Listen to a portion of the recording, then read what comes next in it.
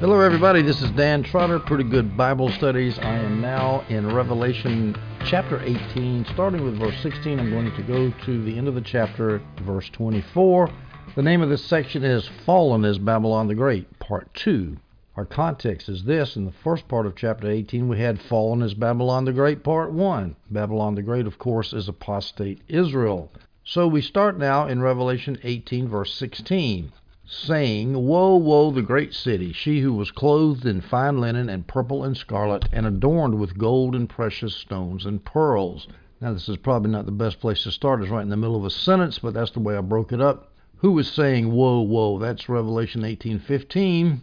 If you turn there, we'll see that it's the merchants. The merchants of these things who became rich from her will stand far off in fear of her torment, weeping and mourning. Verse 16, saying, Woe, woe. This, of course, is all the merchants of the earth who were making profits off the great trade that was in Jerusalem, which we mentioned in our last audio by giving you quotes from J. Massengerberg Ford and from Alfred Edersheim. Woe, woe, the great city. There's three sets of woe, woes in this chapter. The first was the kings of the earth saying, Woe, woe, Babylon the Great, apostate Jerusalem is fallen. The second woe, woe is right here. The merchants of the world who were rich from the trade with Israel are saying, Woe, woe, they lost all their money. The third, which we'll see in a minute, are the shipmasters, those who were doing all the carrying trade from Jerusalem. They said, Woe, woe, Babylon the great city. Now, the great city I've mentioned many times in audios past refers to Babylon the Great, which is apostate Israel. Here's how you prove it. In Revelation 17:18, the woman you saw is the great city that has royal power over the kings of the earth. That is, the great city there is not identified in that verse, but in Revelation 11:8, the great city is identified as Jerusalem. Revelation 11:8, their dead bodies will lie in the main street of the great city, which figuratively is called Sodom and Egypt, where also their Lord was crucified. Well, where was the Lord crucified? In Jerusalem. So the great city is called Jerusalem in Revelation 11:8. We go to Revelation 16:9, and the great city is called Babylon the Great. The great city split into three parts, and the cities of the nations fell. Babylon the Great was remembered in God's presence. So the great city is called Babylon the Great there. So in Revelation 16, the great city is Babylon. In Revelation 11, the great city is Jerusalem, so therefore Jerusalem is Babylon. Of course, this is apostate Jerusalem, the Jerusalem that killed Jesus and the prophets. So the merchants of the earth are crying, Woe, woe on Jerusalem, she who was clothed in fine linen and purple and scarlet. Linen, of course, is what the high priest wears. That's one piece of evidence that we use to tie the great city, apostate Jerusalem, to Israel, apostate Israel, because of that linen. It sounds like a mixed metaphor, a great city clothed in linen. Cities generally aren't clothed in linen, but this is what it's referring to, the Old Testament high priest linen. Purple and scarlet, likewise, purple and scarlet are two of the colors of the high priest vestments, like Exodus 28:6. They are to make the ephod of finely spun linen embroidered with gold and with blue, purple, and scarlet yarn. It was linen, which I just mentioned, and also it was purple and scarlet. I've already gone over this in Revelation 17, a couple of audios previous. But let me read Revelation 17:4 again. The woman, that's the whore of Babylon. Babylon, the great city, equals Jerusalem, the apostate Israel, the whore. The woman was dressed in purple and scarlet. So the identification works all the way through. This great city, who is a whore, but now it's a city, is clothed with gold and precious stones and pearls, just like the whore was. The whore in Revelation 17:4, the woman was dressed in purple and scarlet, gold, jewels, and pearls. Gold and precious stones and pearls in Revelation 18:16. So once again, we have the identity of Babylon the Great with the whore of Babylon. The identity is pretty airtight. I don't think it takes a lot of speculation to figure out who this great city was. Apostate Jerusalem. The whore is sitting as a queen. Revelation 18:7, which we did in our last audio. As much as she glorified herself and indulged her sensual and excessive ways, give her that much torment and grief. For she says in her heart, I sit as a queen. I am not a widow. I will never see grief. Queens sit in purple and scarlet. So this is the great city, Jerusalem, going down. Revelation 18:16. We go to Revelation 18, 17, 18, and 19.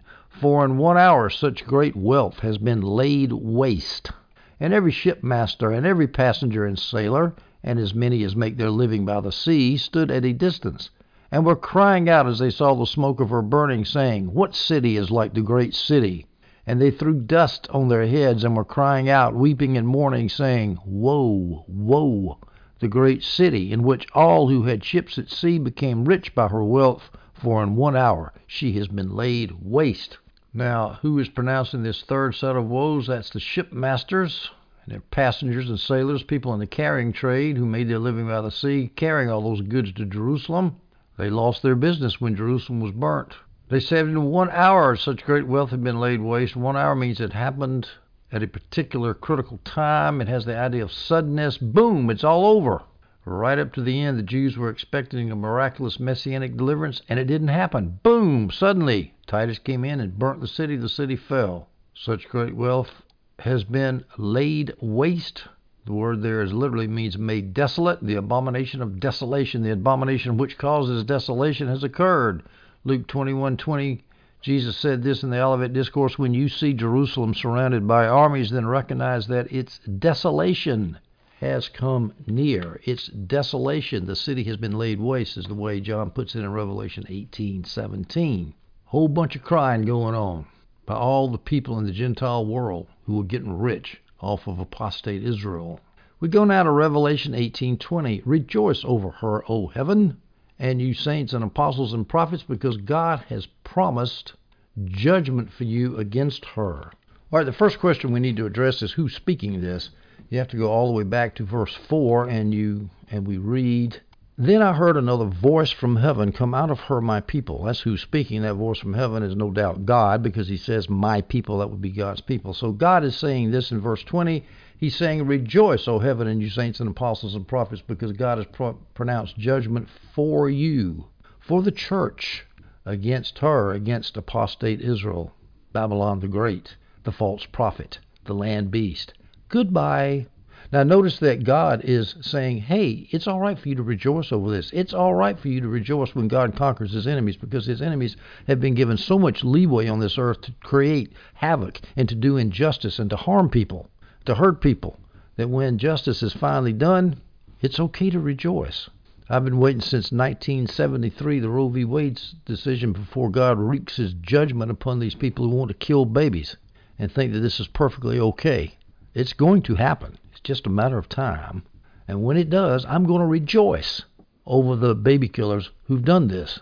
I'm going to rejoice about it. Now, this rejoicing, of course, is in contrast to the woe-woes. There's 3 sets of woe-woes. The first, the kings of the earth in this chapter said, woe-woe, because Babylon the Great has fallen. And then the merchants who had gotten rich with their intercourse with the whore of Babylon, the great city, apostate Jerusalem, they said, woe, woe. So the king said, woe, woe. The merchant said, woe, woe. And now in these verses we see the shipmasters, or in the previous verse, the shipmasters who were in charge of all the carrying trade, all the sailors doing business with the apostate Israel. They said, woe, woe. So everybody's pretty sad, but not the church. Rejoice over her, God says, O heaven, everybody in heaven, which would include the angels, and you saints, that's all the believers, and apostles and prophets, because we're talking about the New Testament church here, this rejoicing, because when apostate Israel went down, the church was liberated in its job to spread the gospel over the whole world. Now, I've got a question here, a little philosophical question. Is it right to rejoice over the defeat of our enemies in the New Covenant era? Is that okay? Does that show love? Yes, it does. It's perfectly okay. It shows the love of God's justice and the love of God's people who are being persecuted. We must pray for the defeat of the enemies of the church, either by conversion or by destruction. Either they bend their knee to Jesus, or they accept being destroyed so they don't hurt God's people anymore. Not to mention other innocent people who aren't God's people, but people who aren't actively engaged in all this blatant persecution against the church and against Jesus. When you see that phrase, apostles and prophets, you think the church. Rejoice over her, O heaven, and you saints and apostles and prophets, because it's the church that's rescued from persecution. apostles and prophets are the foundation of the new covenant church, Ephesians 2:19 and 20. So then you are no longer strangers and aliens, but you are fellow citizens with the saints and are of God's household, having been built on the foundation of the apostles and prophets. And so the leaders of the church will rejoice because Babylon the Great has gone down. And these same apostate Jews who were chasing the apostles around and from synagogue to synagogue and trying them and in some cases killing them, they're gone. Kaputski, it's over, burnt to the ground. Revelation 18:21 we take up next. And a strong angel took up a stone like a great millstone. It had to be a strong angel to pick up this great millstone, this great heavy millstone, and threw it into the sea, saying, "Thus will be Babylon the great city," that's apostate Israel, "be thrown down with violence and will not be found any longer." And that, of course, is exactly what happened in AD 70. Thrown down with violence, burnt to the ground. Now, why a millstone? Because a millstone is very, very heavy. You throw that into the ocean, it sinks, and it ain't ever coming back up again. Will not be found any longer, this verse says. That's it for apostate Israel. It's over. They're never coming back again. This is probably a reference in the Old Testament to the original Babylon. We read in Jeremiah chapter 51, verses 63 and 64, "When you have finished reading this scroll," this prophecy, "tie a stone to it and throw it into the middle of the Euphrates River. Then say in the same way, Babylon will sink and never rise again because of the disaster I am bringing on her. They will grow weary." That, of course, happened when the Persians came upon Babylon and put an end to them. That's the old Babylon. Well, the new Babylon is going to be is going to sink because of the Romans coming in and wiping them out. The new Babylon being rabbinic Israel, the Israel of the Pharisees and the Sadducees. You see, once again, Babylon is called the great city. In verse 21, that term great city shows up all over the place. Now, this great city will not be found any longer. Somebody might want to object, wait a minute, Jerusalem's still there. Can't refer to Jerusalem. Jerusalem's still there, but this says Jerusalem will not be found any longer. Well, let's deal with that. Prophecy is not oriented towards geography, but people. What John is saying here is that the Jewish religious system will not be found any longer.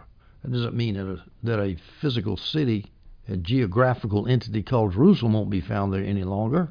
Israel as the covenant people will not be found any longer because now we have a new covenant people, the church. Now here's an example of how you can't take something, a city, a geopolitical entity is not being found any longer. You can't take that literally, referring to the city or the political entity itself. Isaiah 34:9 and 10. Isaiah says this, "Edom's streams will be turned into pitch, her soil into sulfur, her land will become burning pitch. It will never go out day or night. Its smoke will go up forever. It will be desolate from generation to generation. No one will pass through it forever and ever." Now, Edom was to the south of the Dead Sea, a little bit to the east around the bottom of the Dead Sea, and a little bit to the west of the bottom of the Dead Sea. Today, if you look at that area, Edom's ancient territory today still contains flowers and trees. It's not burning pitch, as Isaiah said. Portions of that area of Edom are used as cropland. It's not desolate, not waste, not wilderness. And as Isaiah said in verse 10, Isaiah 34, "No one will pass through it forever and ever." Well, travelers continue to pass through Edom today, so it's not literally true that none shall pass through it forever and ever. What Isaiah was trying to say is that Edom at that time, as a organized system of unbelief, is going to be wiped out. It's not that the particular geography there is going to be dealt with forever. Here's another argument that Edom cannot be forever desolate, as Isaiah said. In the physical sense, it can't be forever desolate. We read in Amos 9:11 and 12. This is a similar type passage. "In that day," Amos says, "will I raise up the tabernacle of David that is fallen, and close up the breaches thereof, and I will raise up his ruins, and I will build it as in the days of old." The tabernacle of David, of course, would be the Old Testament tabernacle, the Jewish tabernacle that David's in charge of. So basically it's talking about raising up the people of God. Verse 12, Amos 9, "that they may possess the remnant of Edom, and of all the heathen." So the people of God are going to stretch out, the tent's going to stretch out to possess what's left of Edom and all of the heathen, which are called by my name. Now, Edom, this prophecy that Edom is going to be brought into the kingdom is fulfilled by the church converting the heathen. We read in Acts 15:14 through 17 at the Jerusalem Council. The Apostle James is speaking, quote, Simeon has declared how God at the first did visit the Gentiles to take out of them a people for his name. That's when Simon went to Cornelius' house in Acts 10. And to this agree the words of the prophets. Now James is going to quote Amos here to show how Simon had fulfilled prophecy when he went to the Gentiles. So here's the quotation by James of Amos. After this I will return, and I will build again the tabernacle of David, which has fallen down. In other words, the Old Testament people of God has fallen down. Now we've got a new covenant people of God, a new covenant temple, the people of Christ. So James says, quoting Amos still, I will build again the ruins thereof, and I will set it up that the residue of men might seek after the Lord, and all the Gentiles upon whom my name is called, saith the Lord who doeth all these things. The residue of men might seek after the Lord, the rest of men might seek after Jesus, and all of the Gentiles shall seek after Jesus. Now, James didn't mention Edom, but he just mentioned the Gentiles, because he assumed that Edom was part of all the Gentiles that were going to come into the kingdom. Well, if Edom is going to get saved, people in Edom are going to get saved in the New Covenant era, how can you take it literally that it will forever be burning pitch, desolate, no travel will take through it? You can't, because it's not talking about the land, it's talking about the people of the land and their rebellion. So, that's a long rabbit trail. Let's go back here to Revelation 18:21, Babylon, the great city, Jerusalem, apostate Jerusalem, will not be found any longer. It means it's going to be destroyed. It doesn't mean that nobody's going to build a city there again. There's been a city there forever. I forgot when it was rebuilt after AD 70. I know it existed in the 7th century when the Byzantine Emperor Heraclius got it back from the Sassanid Persians. And then, of course, eventually the Muslims got it. And then the Jews got it in 48. I mean, Jerusalem's been there, the city, but not the system of apostasy that killed Jesus. That's gone. And besides, the word forever can be translated as for a long time. Word forever actually is not in verse 21. It says not will be found any longer. But if you look at the word forever, which is a similar type word, it just sometimes means a long time, not literally forever. So for a long time, nobody's going to pass through there. All right, we go to Revelation 18, verses 22 and 23. And the sound of harpists and musicians and flute players and trumpeters will not be heard in you any longer. This is still God speaking to apostate Israel. And no craftsman of any craft will be found in you any longer. And the sound of a mill will not be heard in you any longer. And the light of a lamp will not shine in you any longer. And the voice of the bridegroom and bride will not be heard in you any longer. In other words, you're finished. For your merchants were the great men of the earth, because all the nations were deceived by your sorcery. Now, this is just a very poetic way of saying that Israel has gone down. There's no harpists and musicians and flute players. That means there's no music, so it's nothing but gloom and depression. That's the day the music died for apostate Israel. No craftsmen of any craft, no mills. That means no economic activity. Why? Because Jerusalem is a smoldering ruin. The light of a lamp will not shine in you any longer. Why? There's no houses to put lamps in. It's gone. It's over. David Chilton, who likes to find symbols everywhere, says that Jerusalem is no longer the light of the nations because God's word is no longer in her. There's not going to be any more queens of Sheba going up there to get light. But I like to take it literally here. There wasn't going to be any lamps, period, much less Jewish people dispensing wisdom, because the whole place has been wiped out. The voice of the bridegroom and the bride will not be heard in apostate Israel any longer. Why? Because now there's no future. There's no people getting married to have kids for a future for Jerusalem. There is no future for apostate Israel. It's over. You know, killing the Son of God is what the Jewish leaders did. That has consequences. In a world of justice and morality and God's law, there are consequences to killing the Son of God, and they suffered extreme consequences. And God says that all of this silence that he's bringing about, wiping out music and trade and marriage life, domestic life, is because your merchants were the great men of the earth, because all the nations were deceived by your sorcery. In other words, they tried to tell the nations that Jesus was not the Messiah. And instead of giving Messiah, Jesus, to the world, they gave the world Satan. That's sorcery, folks. When you substitute the power of the devil for the power of God, that's sorcery. And so Israel, which was full of demons, chock full of demons, swept clean after Jesus left, and demons came back and said, whoa, look at this place.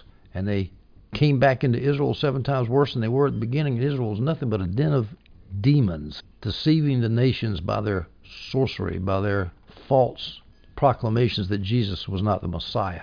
We go now to verse 24, Revelation 18, and we'll finish up this audio. And in her was found, in her means in the great city, in Babylon the Great, in Jerusalem, in her was found the blood of prophets and of saints and of all who have been slain on the land. This blood of prophets allusion is another clear allusion to the great city being Jerusalem, Matthew 23, 34 through 37.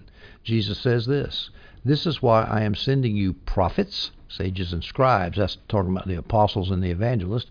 "Some of them you will kill and crucify, some of them you will flog in your synagogues and pursue from town to town. So all the righteous blood shed on the earth will be charged to you, from the blood of righteous Abel to the blood of Zacharias, son of Berechiah, whom you murdered between the sanctuary and the altar." And so John is referring to this in Revelation 18. He's saying all the blood of the prophets. That's talking about the Old Testament prophets. And also, he says blood of prophets and of saints. That could be Old Testament saints. Could be referring to New Testament saints. All have been slain on the land. That's talking about apostles. Going back to Matthew 23, verse 36, Jesus says, "Truly I tell you, all these things will come on this generation." Now, that's the phrase that he used to describe the current generation of apostate Jews. Verse 37, Matthew 23, "Jerusalem, Jerusalem, who kills the prophets and stones those who are sent to her. How often I wanted to gather your children together," etc. Jerusalem, Jerusalem, who kills the prophets. John says in Revelation 18:24, "And in her, in Jerusalem, was found the blood of prophets." Acts 7, verses 51 and 52, Stephen is talking. "You stiff-necked people," Stephen speaks to the Jewish leaders, "with uncircumcised hearts and ears," Stephen continues, "you are always resisting the Holy Spirit. As your ancestors did, you do also. Which of the prophets did your ancestors not persecute? They even killed those who foretold the coming of the righteous one, whose betrayers and murderers you have now become." I'm telling you, that takes a lot of guts to look at your executioners and tell them that they're betrayers and murderers. Let's finish up with this idea of the blood of the prophets being in Jerusalem. Jesus himself said in Luke chapter 13, verses 33 and 34, "Yet it is necessary that I travel today, tomorrow, and the next day, because it is not possible for a prophet to perish outside of Jerusalem." In other words, Jesus was saying, I'm a prophet, I'm going to Jerusalem because that's where I'm going to get killed, because Jerusalem always kills the prophets, and I'm a prophet, they're going to kill me. Verse 34, Luke 13, Jesus continues, "Jerusalem, Jerusalem, who kills the prophets and stones those who are sent to her." So, ladies and gentlemen, fallen now is Babylon the Great. Fallen is apostate Israel who murdered Jesus. We're finished with chapter 18. In our next audio, we'll take up chapter 19. I'll do the first 10 verses, and we'll talk about the marriage supper of the Lamb. I hope you stay tuned for that audio, and I hope you enjoyed this one.